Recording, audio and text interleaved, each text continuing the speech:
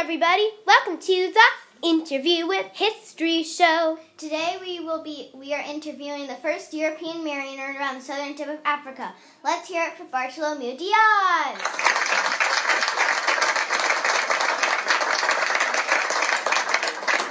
Well, hello, Brianna. Pleasure to meet you. Well, pleasure to meet you too. So, I just have a couple of questions. Go on. Well, when did you set sail? Well, King Zhao II commissioned me to go on the expedition in 1436, and in 1487 my ships departed from Lisbon, Portugal, and we were on our way. Wow, nice! So, why were you on the expedition? Well, King Zhao II wanted me to open a trade route to India so that Portugal could have fabric, spices, and gold. Okay, well, you gotta have gold, am I right?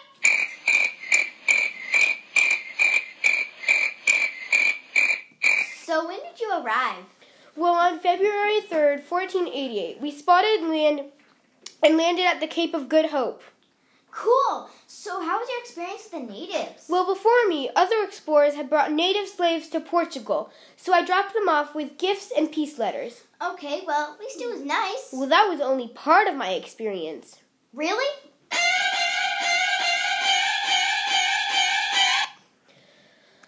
Yes, my other experience was that I left my supply ship for 9 months, and when I came back, I found that 6 of my crew members have died in skirmishes with the natives. Wow!